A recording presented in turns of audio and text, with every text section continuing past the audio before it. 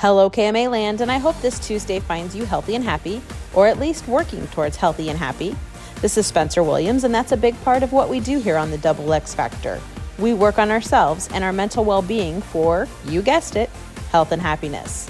Last week, Sandy and I talked about making our mess our message. And this week, we're taking that a different direction and bringing other people into our so-called mess. And those other people being people that want you to continue feeling poorly about your past and decisions. It can be called other things too: guilt tripping, gaslighting, manipulating, or just being a jerk, or all of the above. Liza Gold is a social worker, and she says, quote, "A guilt trip is best defined as the intentional manipulation of another person's emotions to induce feelings of guilt," end quote.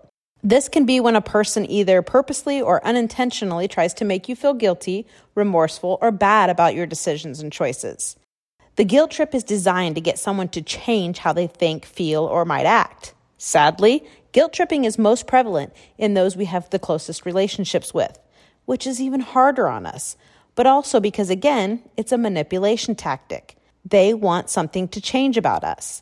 The guilt tripper has to know that the other person cares about them and wants to avoid causing pain or distress. It's passive-aggressive in nature, and it's also used when someone doesn't have the skill or the ability to clearly communicate their needs or feelings. Now, I'm summing up this topic in guilt tripping, but it's certainly not limited to that. However, I can give you some examples of what a person trying to make you feel bad might do. They might use sarcasm a lot or remind you of how much they do for you.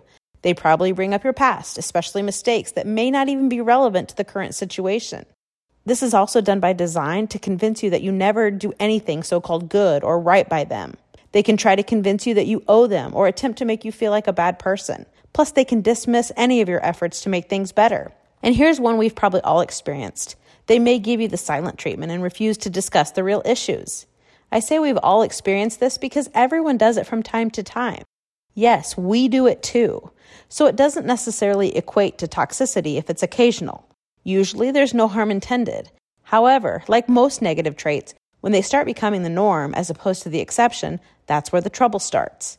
It's also considered emotional abuse when this person is supposed to be in a loving relationship with you and will never accept your apologies, makes zero effort to end their manipulation, or tries to make you feel like you can't do anything right.